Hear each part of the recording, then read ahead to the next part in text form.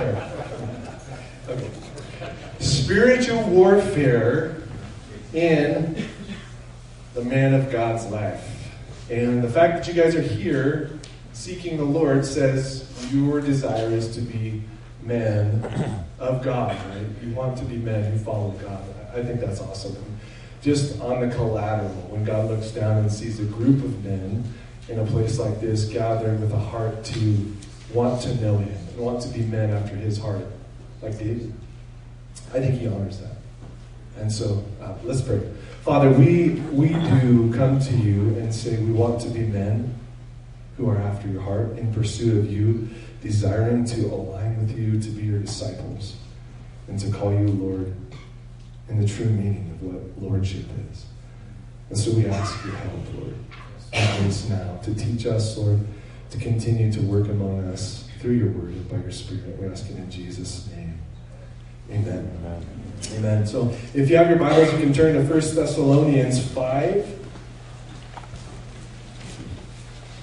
And in verse 23, that's where we're going to start. It's got a couple different scriptures, but I wanted to start here, 1 Thessalonians 5:23, because it says, "Now may the God of peace himself sanctify you completely, and may your whole spirit, soul, and body be preserved blameless at the coming of our Lord Jesus Christ. He who calls you is faithful, who will also do it."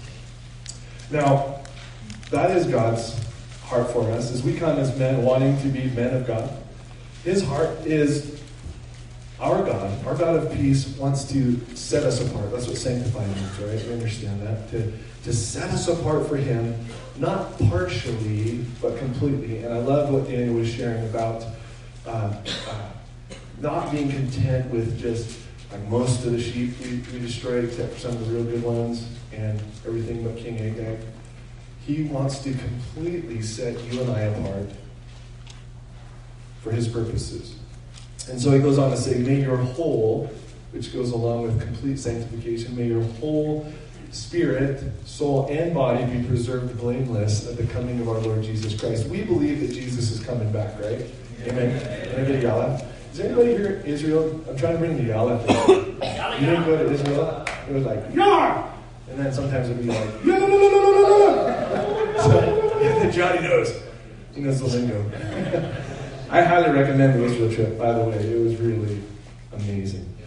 Sorry, I rabbit trailed a little bit there. But your whole spirit, soul, and body preserved blameless. Jesus is returning, and when he returns, his intention for us is that we be preserved, kept, sanctified, set apart, and completely and wholly preserved blameless at the coming of our Lord Jesus Christ. We know the doctrine.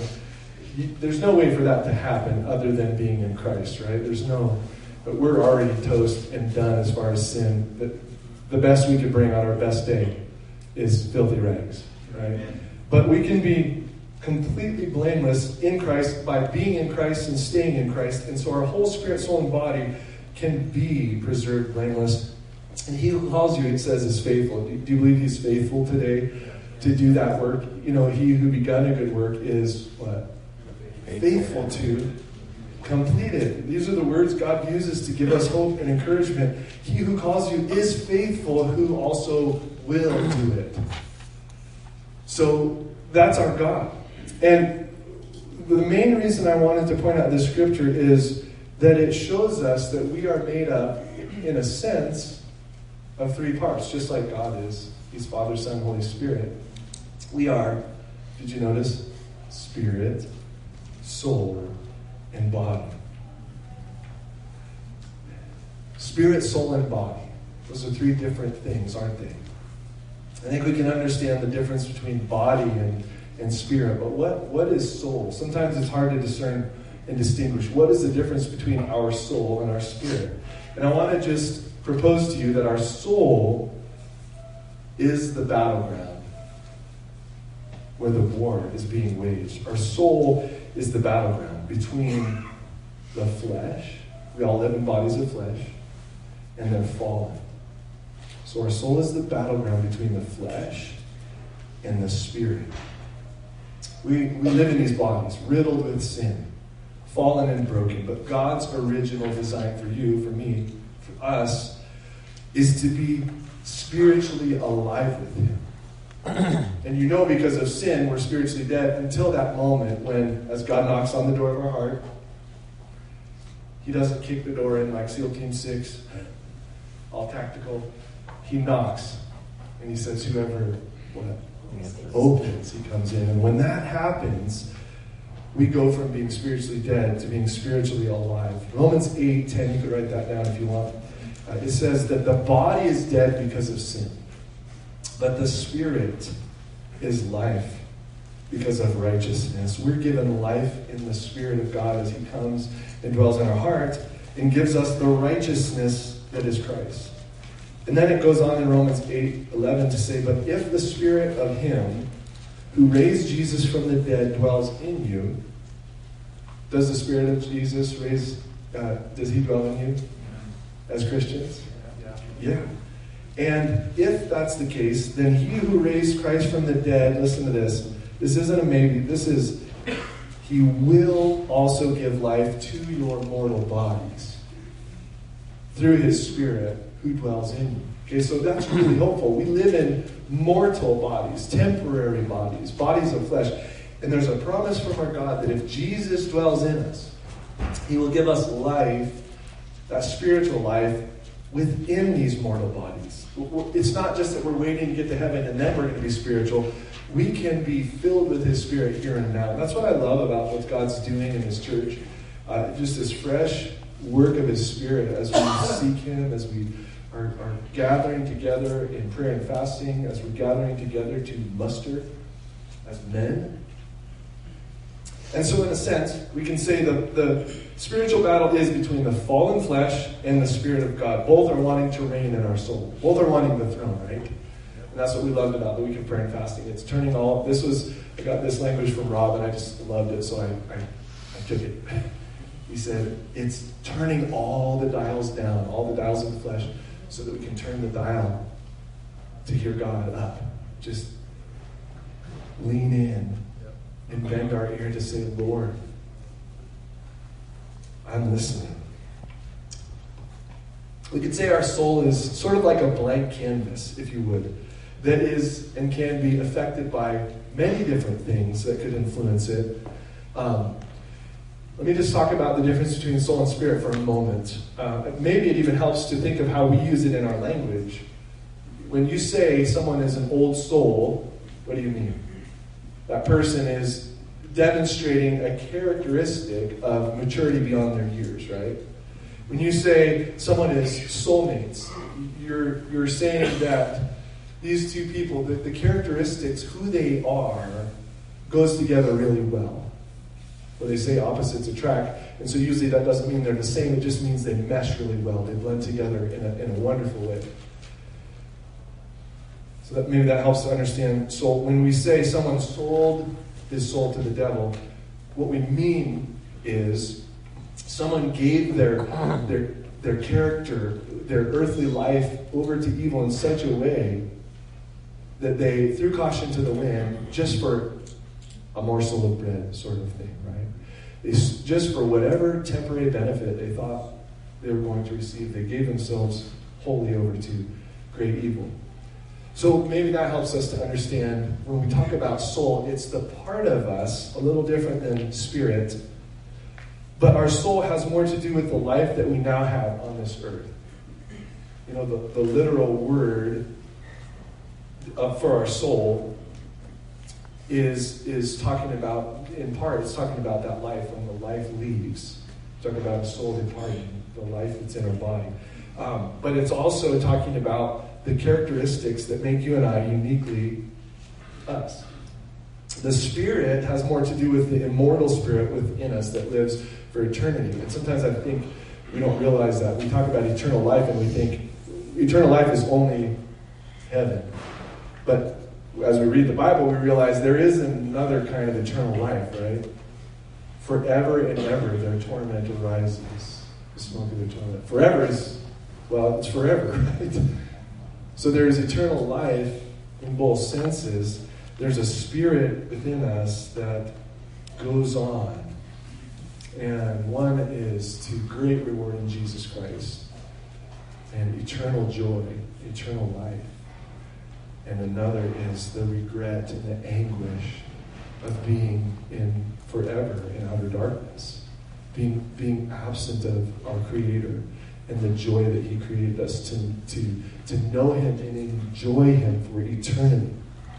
And so, soul and spirit, two different things, similar, but there are things that are sort of stitched within our souls that are there by design, by our designer.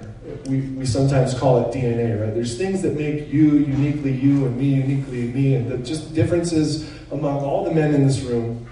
Not every man has the same personality traits, right? Not everybody has the same tastes or preferences. Some guys might like hunting better. Some guys might like fishing better. Some guys might like football or baseball or basketball. We have different preferences for things. Some guys might be more archery hunters. Some guys might be rifle hunters. Some guys might have mechanical inclinations that lend themselves to like auto mechanics and fabrication. Some guys might have like computer mechanic skills, or some guys might have skills that are just there.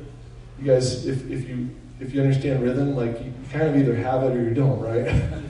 And if you don't have rhythm, we talk about like you can't carry a tune in a bucket. God just puts stuff there, right? And there's things that are just kind of part of our DNA, stitched into the fabric of who we are. And these character traits that are just there already, they can be used for good or evil, can't they? What God's given us, well, if we acknowledge that it's from God, we can take it and do something that glorifies Him with it, something good with it. But it can also be used for bad. Just, for example, if you have a stubborn tendency, that's something that can be really good if you're stubborn against sin, right? But really bad if you're stubborn against wisdom. So we could say that our soul is a canvas, in a sense, that determines who we are. Partly DNA, but then there's another part that is sort of more like a blank canvas. And the way we live our life sort of determines what's painted on that canvas. And I believe that God wants to fill our lives with His Spirit in a way that what is painted is in the image of our God. That we're more and more setting aside the things of the fleshly man and more becoming the men who live and walk in the Spirit of God. The flesh, and along with Satan's help, would like us to use this canvas of the soul for temporary evil. But the Spirit of God, our God, He wants to set us apart and use it for good. And each of us have that opportunity. And again, I just want to reiterate what we've been hearing. I really believe it's the Spirit that is telling us, do not let Satan condemn you for your past and think and cause you to think that God cannot forgive you or heal you or set you free or use you. Because that's just not the gospel, is it? We believe the gospel. It's good news. It's good news that God can take a life, no matter how messed up and dark, and He can bring healing. He can bring restoration. It says we've been given the ministry of reconciliation. Why? Because that's what God does. That's what He's good at. His business is reconciliation. So He can bring us into a right relationship with Him. Galatians 5:16, in an amazing scripture, it says, walk in the Spirit and you shall not fulfill the lusts of the flesh. You probably all have heard that, right? But walk in the Spirit talks about a consistency. Daniel was talking about spiritual disciplines, and there is a difference between the wisdom of spiritual disciplines, understanding that our flesh, we don't want to underestimate it, as he said, and legalisms. And just there's a wisdom and having a rhythm, a spiritual rhythm to our life where we say, if I walk in the Spirit, then I find that I don't fulfill the lust of the flesh. Did you guys find that during the fasting week? Yeah. All of a sudden, you're tuned in to the Spirit of God. Beautiful things are happening during that week. It says that the flesh lusts against the Spirit. You got to realize we're talking about warfare. What's happening? One is fighting, violently opposed to the other. The flesh lusts against the Spirit, and the Spirit against the flesh. That's why I say they're both wanting to reign on the canvas of our lives, where our soul, who we are, who we become, what our life looks like. God wants that. And it says, these are contrary to one another. They want different things entirely. Make no mistake. Entirely. They're diametrically opposed to one another, the flesh and the Spirit, so that you cannot do the things that you wish. And that's talking about the man of God who says, I don't want to be just a low-life loser, sinner, crust of bread kind of man. I want to be a man who's able to humble myself before God and confess my sin and turn from it and turn to my God and be restored and be sanctified and be used by my God. That's what we want, right? And the flesh and the Spirit are contrary to one another, so that we don't do the things that we wish. That is the desires that God puts in us intrinsically, what we were created for in the Spirit. So the first thing, that's just the first point. Our soul is the battleground between the flesh and the Spirit. Second, spiritual warfare is a reality, right? We're not, that's one of the biggest lies, I think, in our culture, especially. You go to other places, like we talked about India, we do missions in India. They're not confused about that reality there. One of Satan's favorite tricks is to get us to think that it's some fable. You know, imagine the devil as this guy in red tights with a little tail and a pitchfork and pointy horns, and like he's just a joke. But it is a reality that the kingdom of God and the spiritual life in that, and then the devil and his fallen angels in the kingdom of spiritual darkness, and so it's a reality, and it's a reality that literally is happening around us all of the time. But we can't literally see it, right? There may be some exceptions. Rory was giving some examples of things like that, and sometimes that happens. But I guess I could say most of the time we don't see it, unless it's like Elijah. Lord, show him the armies of God. Those who are with us are more than those who are against us. But you know what we do see? We do see the effects, don't we, of the spiritual battle. Or we could say we see the fruits. If we're sowing to the flesh, we're sowing to the Spirit. We see the fruits of those things. And the effects are either everlasting life or corruption. You probably know the verse I'm talking about, right? Galatians 6:8. He who sows to his flesh, what does he reap? Corruption. And that word is talking about death and decay. But he who sows to the Spirit will of the Spirit reap what? Everlasting life.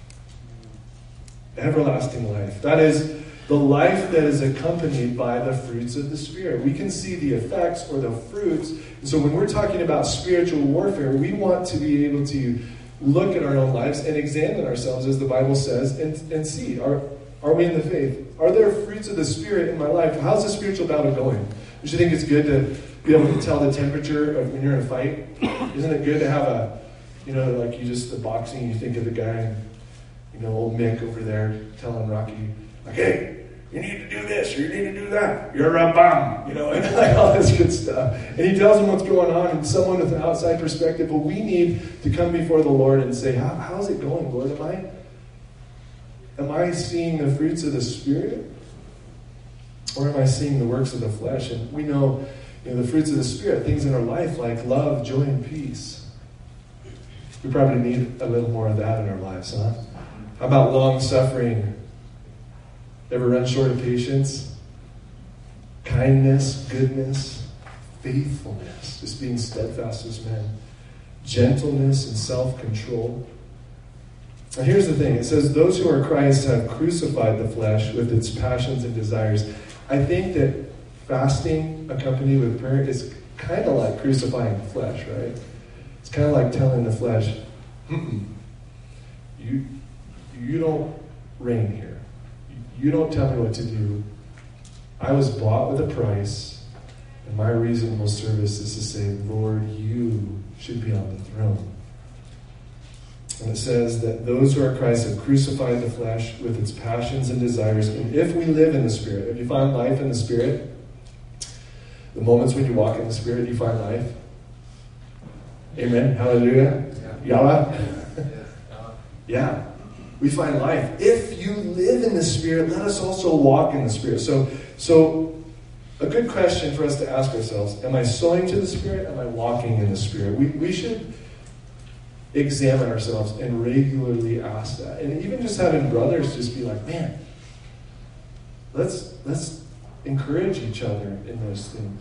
And especially if we see corruption, if we see works of the flesh, it says they're evident. There's sexual sins, adultery, fornication, uncleanness, lewdness. There's carnal sins that just like trying to escape things or just deal with the difficulty of life in ways that we turn to drugs and alcohol. The word sorcery is pharmakia. It has to do with abuse of substances and revelries and drunkenness. There's all those works of the flesh. There are all the wrong heart attitudes that don't align with the Lord. And things like hatred and contentions, jealousies, and outbursts of wrath. Anybody, like that's, I think, one that hits close to home as men. Sometimes we can just rage out, right? Outbursts of wrath. Selfish ambitions, dissensions, heresies, envies, and murders. And he says that, just as I told you before, those who practice such things will not inherit the kingdom of God. So these are opposed to the eternal and everlasting life and life in the Spirit that the Lord wants to give us. They're a corruption of what God intended for us, spirit, soul, and body. So the spiritual battle is going on all the time, and the spiritual battle is fought with what kind of weapons? Spiritual weapons. The weapons of our warfare are not carnal. They're mighty in God for pulling down strongholds, right? So are we using the weapons that God has given us, such as prayer and fasting? I loved Rory's sweatshirt. Can you stand up and show us the back of your sweatshirt, Rory? I don't want to offend anybody. Yeah. If you're offended, go sit in the truck. No, I'm just kidding. Pray, fast, Bible. Those are some good bullet points. Like he said, there's a lot more, but it's hard to fit them all on a sweatshirt. But those are some solids, right? Those are some solids. Literal bullet points. That prayer, fasting, and the Word of God. Are we using those weapons?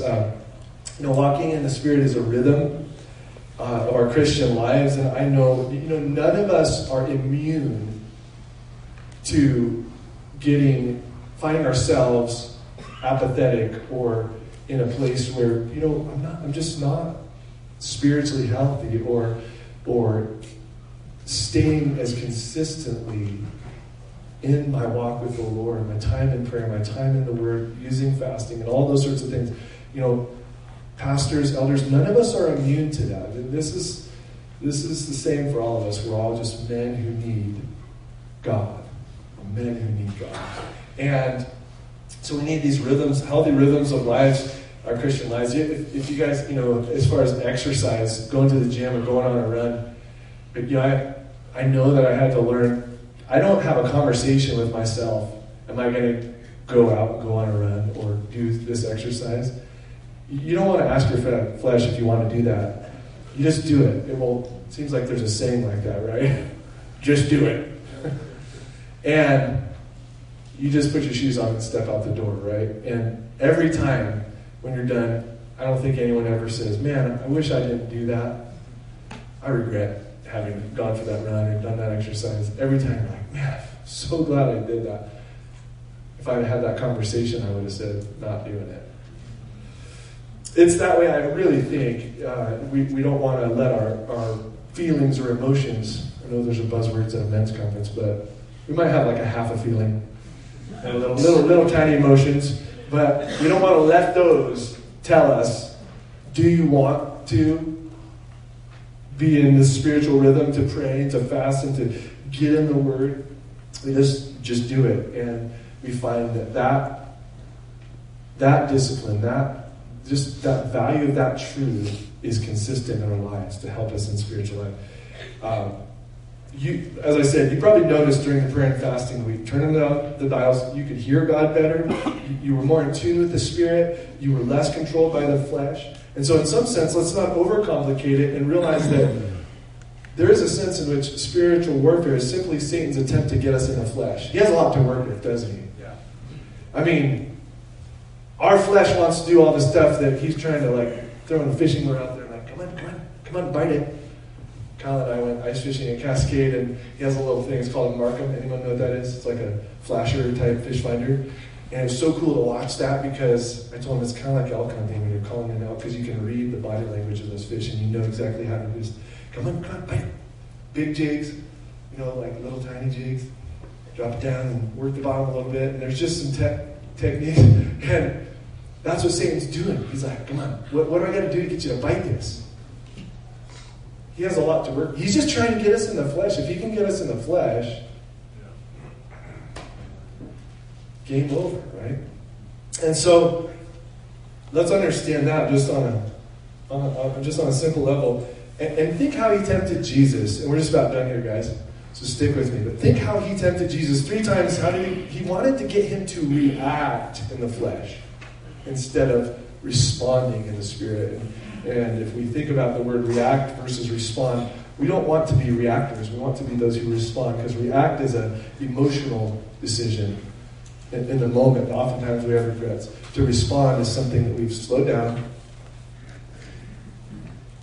and we've thought about what we're going to say or what we're going to do, and we responded. And that's how Jesus, such an awesome example. 3 times he responded in the Spirit. Satan said, hey, you guys, we just got done with a week of prayer and fasting. Jesus fasted for 40 days and nights, and it says afterwards he was hungry.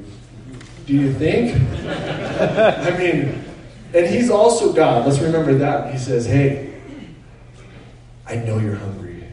Why don't you just turn these stones into bread? Just use your God power for your own selfish purposes.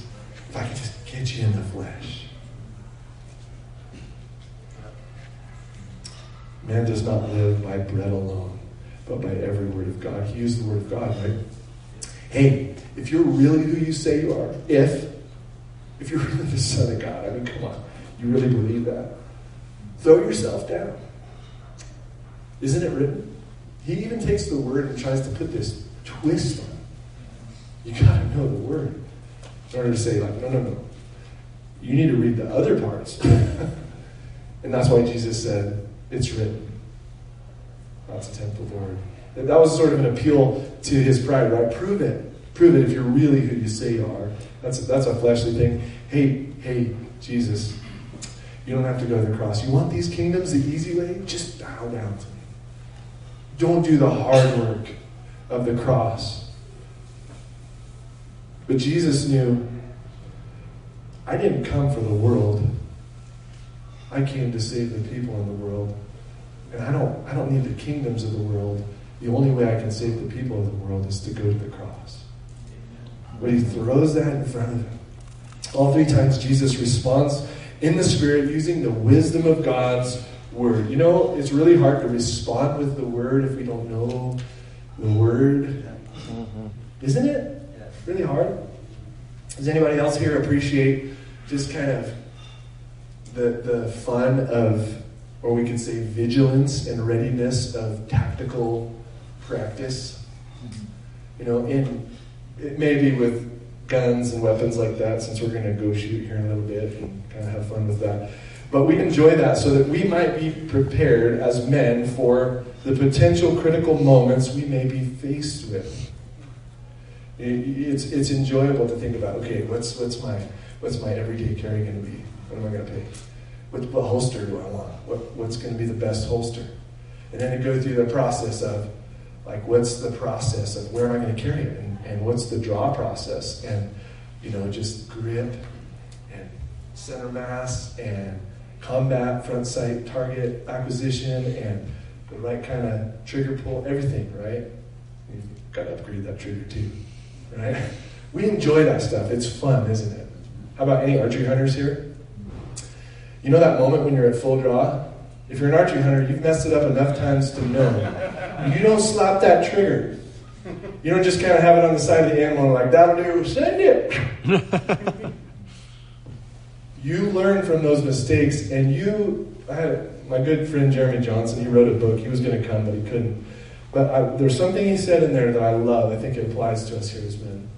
And he talked about the shot, what we call the shot sequence, from your stance, your grip on your bow, your draw, the muscles you use to draw, your anchor points, your process of sighting, and the release and follow through needs to all be committed to subconscious. You practice enough that when you find yourself at full draw, when everybody loses their cool, you can have ice water in your veins, and you are not going to slap that trigger. You slap yourself around. Like, no, don't do it.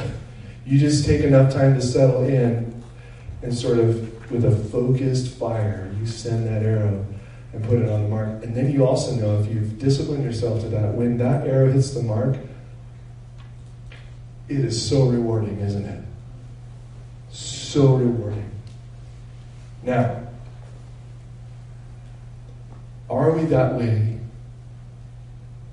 with prayer, the Word of God, and fasting? Or is it something foreign to us? Can we be ready and vigilant? Look, we just talked about it's a reality happening all around us all of the time. You know you're in a fight. You don't want to be sleeping, right? Are we vigilant and ready as we need to be? We can't respond with the word or prayer or fasting unless we train and use these things and get comfortable and know what that's like. And here's the thing. There are certain strongholds that cannot be defeated, certain doors that cannot be opened, Jesus said, except by prayer and fasting. You remember how he said this. One of the places was Mark 9:29. Why can't we cast this demon out, Lord? This kind can come out by nothing but prayer and fasting. There are certain doors that cannot otherwise be unlocked without taking the spiritual weapons we've been given and putting them into practice and being vigilant and watchful with those.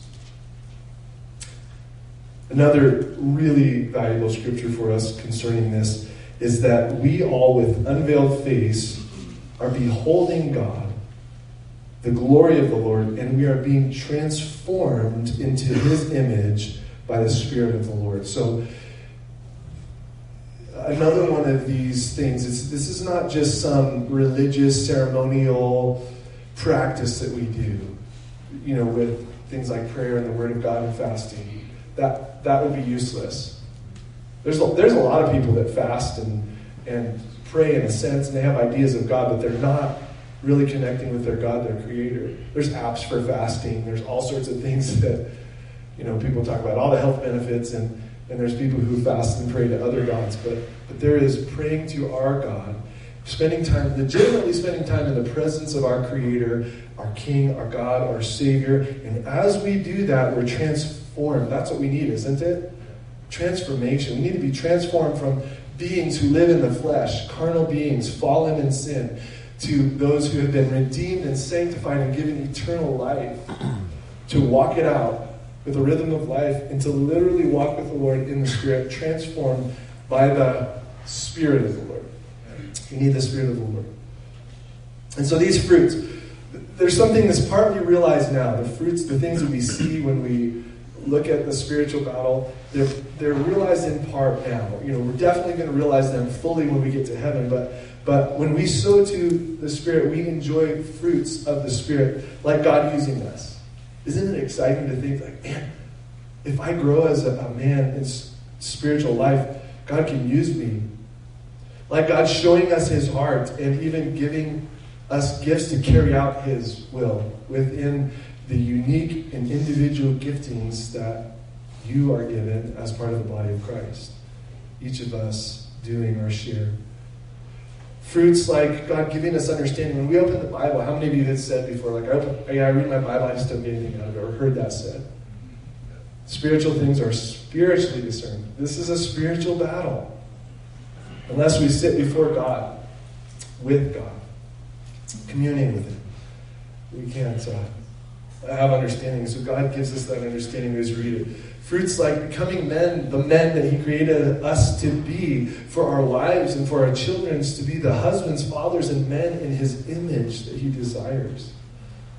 And you know what it takes? We have to come before Him and humble ourselves before Him. Rob, they call their week of prayer and fasting humble, because you see that necessity within prayer and fasting so much throughout the scriptures. And so we said the same thing. It's like, this is our humble week of prayer and fasting, that we are trying to humble ourselves before God. And if we will humble ourselves before God, you know what will happen? God will begin to fill you and fill me with His Spirit. He will begin to use you and use me for the purposes of His kingdom. He will cleanse you from sins. He will break strongholds that maybe you've come to the end of yourself and all but given up and are so discouraged. You might be here today and maybe you're just so defeated and discouraged, and the Lord's trying to encourage you, saying, don't let Satan condemn you. Don't think that you're shelved or benched or that there's no hope. But He's going to keep saying it. Listen to what the leper who humbled himself said to the Lord. Do you guys remember this leper who came and he said, if you're willing, Lord, if you're willing. First the leper came and he worshipped Him. It says in Matthew 8, you can write this down if you take notes. Matthew 8, 1-3 is the passage, but it's also in Luke and Mark. And I want to bring a couple aspects of both in. This is the last scripture. So when he came down from the mountain, great multitudes followed Him, and behold, a leper came and worshipped Him. He worshipped Him. It says in Luke that he fell on his face and implored Him. This was a guy who, isn't that humbling himself before the Lord? Why did he humble himself? He had leprosy. He had no hope unless Jesus helped him, unless Jesus healed him. It says in Luke that he was full of leprosy. Sometimes just being honest about the condition of our sin. Sometimes we're willing to admit, like, yeah, I got a little sin. He was full of leprosy. He had a legitimate problem. And he was humble enough to recognize it and say, Lord, I am full of leprosy. And calling Him Lord, that's, lordship, that's worship. And he fell on his face before his Lord and said, if you are willing, you can make me clean. I know you have the power. It's just a matter if you're willing. So there was some faith involved there too. But Lord, you can cleanse me of this. Have you gotten frustrated? Have you thought, like, I've tried so many times, and then I did well for a little while, and then back right to the same cycle, same pattern, same sins, plaguing me like leprosy, decay and corruption. My flesh is having its way. Lord, if you're willing, you can make me clean. Guess what? Jesus, it says in Mark 1:41, was moved with compassion. It says that He put out His hand and touched him. And I just want you to sense the hand of the Lord reaching out to you with the compassion. He hasn't changed. He's the same yesterday, today, and forever. His hand is extending to you when you find yourself in that place. If you're willing to say, Lord, I'm full of leprosy. And I just bow before you and humble myself and say, I have found that I have no other hope. I cannot heal myself. I cannot fix this. Only you can fix this. And Jesus reaches out and He says, I am willing. Be cleansed. And immediately, his leprosy was cleansed. Can I encourage you? Let's yield our soul to Him. He created us spirit, soul, and body. He wants the Spirit of God to have the throne of our hearts and to paint a beautiful picture on the canvas that He created in each of us. Can we humble ourselves before Him where we need to confess and repent of sin and even confess our needs? Sometimes we're men. We want to say, I pull myself up on my own bootstraps. I'm a self-made man. just let it go. Just give it up. Just give it up.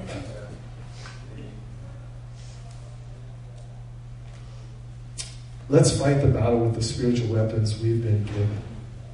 And let's enjoy the fruit of the Spirit in this battle. Lord, we just want to ask for your help.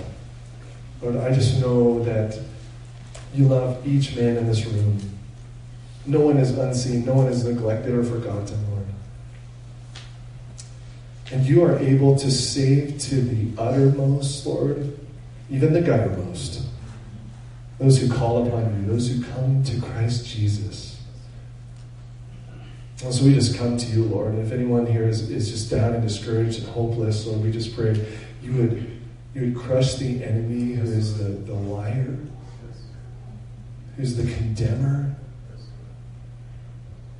And you would allow them to just embrace the conviction of your Spirit that draws them to confession and repentance, and a God who has paid the price, and the blood of Jesus Christ, listen, is able to cleanse you from all unrighteousness, no matter what.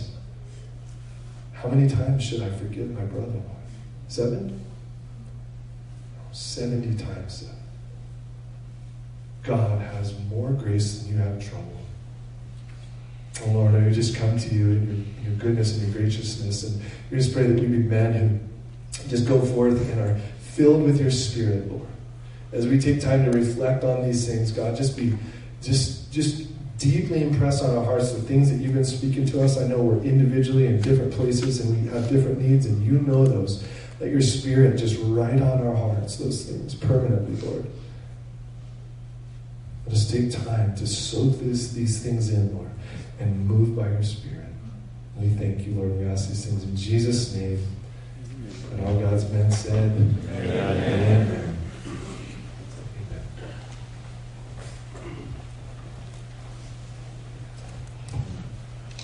So I should have looked ahead on the schedule just a little bit. I thought lunch was at noon. It's at noon 30. So we can keep going. But no, I'm just kidding. Just kidding. No. What a great word. In both Daniel and Josh have referenced, the fruit of the Spirit.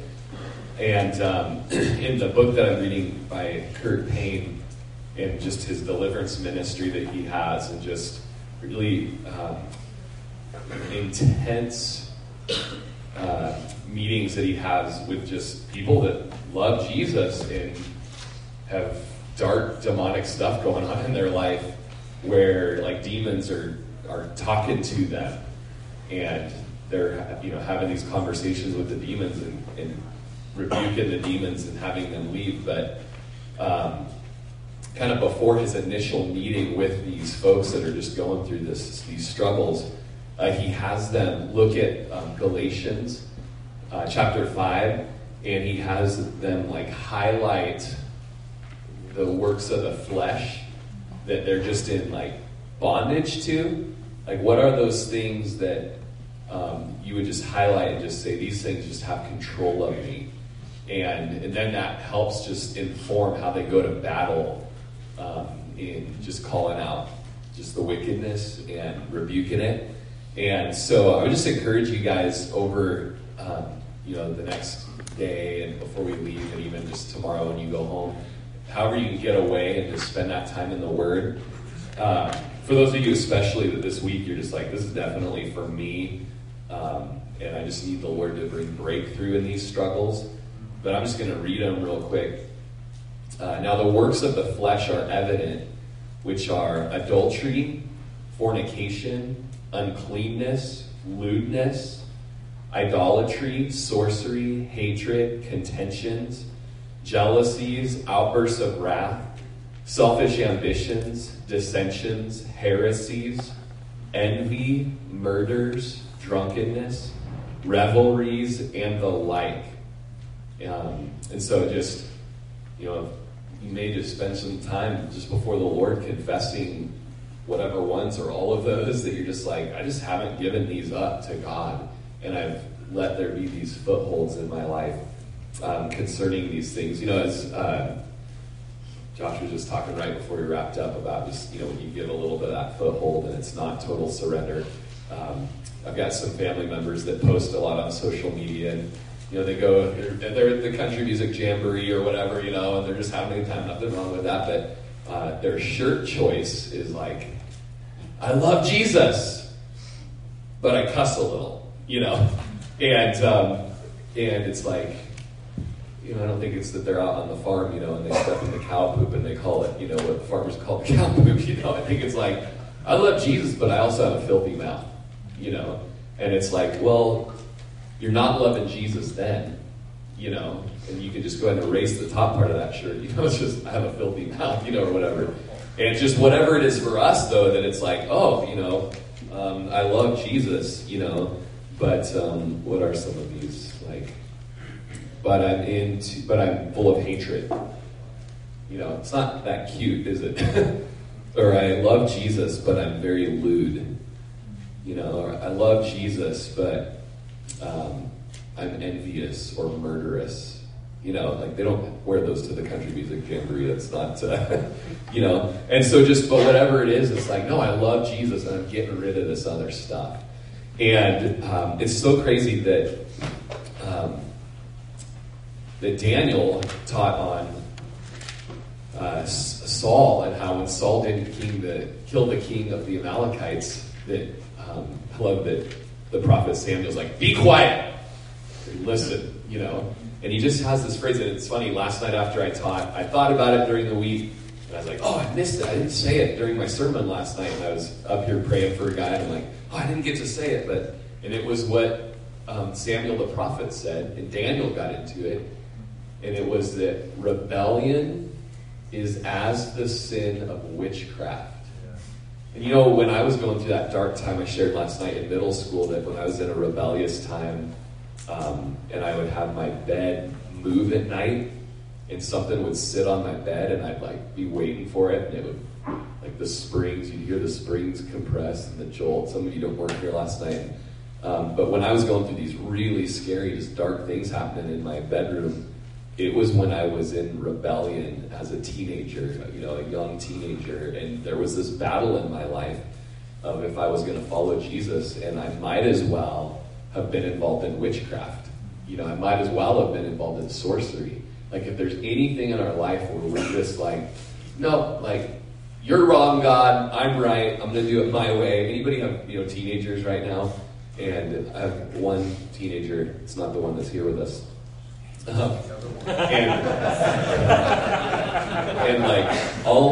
it happened with Russell, and it was me when I was that age, but you correct your teenager, and you're pretty firm in your correction, and there's zero emotion, zero remorse, it happened yesterday at lunch, and I'm just like, and this, and this, and this, and if you don't repent, this is what's going to happen, and it's like, and you're like, whoa.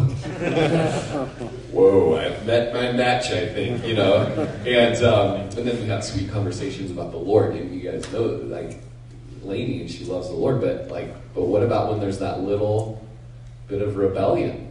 And it's the sin of witchcraft. My mom used to say that to me when I was going through those times, and she's like, memorize it, Rory. Rebellion is the sin of witchcraft.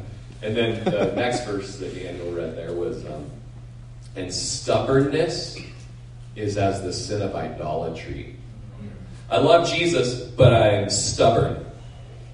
And I love Jesus, but I don't hear what my pastors and elders say when they speak into my life because I'm stubborn. They're wrong, I'm not going to do it. And we're just trying to bring the Bible and point you towards Jesus. Stubborn, not going to do it. Stubbornness is as the sin of idolatry. In one of our beginning verses that we just referenced out of Leviticus last night, set the tone for the rest of the Bible that when we go and worship idols, it's demonism. It's just not cute. Yeah. And so when we're stubborn against the Lord, there's demonic roots in it. And so all of this, just what it does for me as we talk about it and think about it, is sin's not cute. And it's not something to be messed with. It's not something to be trifled with. And we kind of have these little no big deal or whatever. And we let it go on in our brothers' lives, and we don't confront them on it. We don't talk to them about it. Hey, I noticed, you mentioned that you've been doing this, and so you're going to keep doing that, or you going to stop? Because Jesus doesn't want you to keep doing it. Like, we love each other enough to talk about this stuff with each other. And so just good words about the fruit of the Spirit, and then the fruit of the Spirit, you can go on your own time and read that out of Galatians. But maybe if you really do feel like this weekend's for you and there needs to be breakthrough, like, read through those works of the flesh, and that those are things, like, the Lord will just show you what they are. Those are things we really need to be pressing in you for deliverance. He wants to deliver you guys. He wants there to be freedom. And maybe you haven't found it with, you're getting up early and you're praying, or you're fasting, and you just, how come I still haven't beat it? And it's like, there's some warfare that needs to be, like, pressed in. We were talking about all the good, successful businessmen and, just the great, successful generals and warriors are, they're all men of discipline, and you guys probably know I'm a big fan of Jocko Willing, and just a great podcast, great books, and that guy's just all about discipline, former Navy SEAL, and he talks about how he wakes up at 4:30 every morning and starts working out, works out at 4:30 every morning. His thing on Instagram is a picture of his Ironman Timex watch at 4:30 in the morning, and he's working out every morning. And his slogan is "Discipline equals freedom." But then he says, he quotes a warrior from the Korean War who said he wakes up early at 4:30 to get a jump on the enemy. And as a warrior, you get a jump on the enemy by getting up early, And so I've applied that to my life, waking up early to get a jump on the enemy. And one morning I woke up at 4:30 and I went out to my kitchen and just like getting my coffee going or whatever, and getting a jump on the enemy. And I look kind of have a peripheral vision, and I see what looks like a dragonfly down on my floor. I'm like, what? And I have my glasses on, and like, get way down there. Then it was a scorpion on my kitchen floor. And I'd lived there for 10 years at that time. I'd never seen a scorpion anywhere around my house. And this sucker is just in my kitchen, in my house, in the dark, cruising around like he owns the place, And it was like, but I got to jump on him. I was like up early. I was like, and I was terrified. I didn't. I step on it. It's going to splatter everywhere. Get stuck to the bottom of my shoe. I have to like scrape a scorpion off. So I got in a dustpan, and he's like hitting the dustpan, And then I put him in a plastic bag, and he's hitting in the plastic bag. And then I send him to the Crick County landfill, and now he's going to be someone else's problem.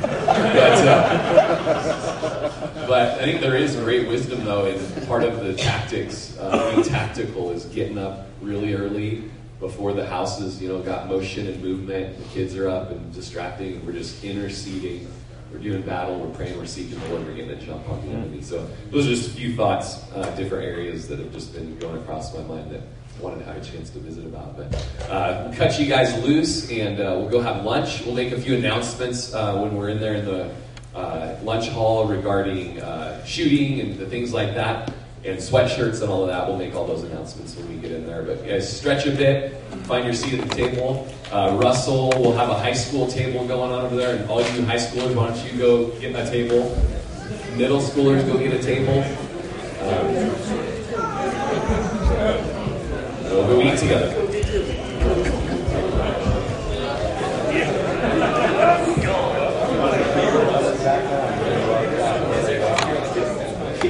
Come on, I want that. How you doing, Jose? Hey, how are you? Good. How was that trip? It was great. Right? Yeah, it was awesome. It was 80 and sunny the first week, but then there was like a tsunami, like a spring downpour the rest of the time we were there. But it was okay because it's Hawaii. So.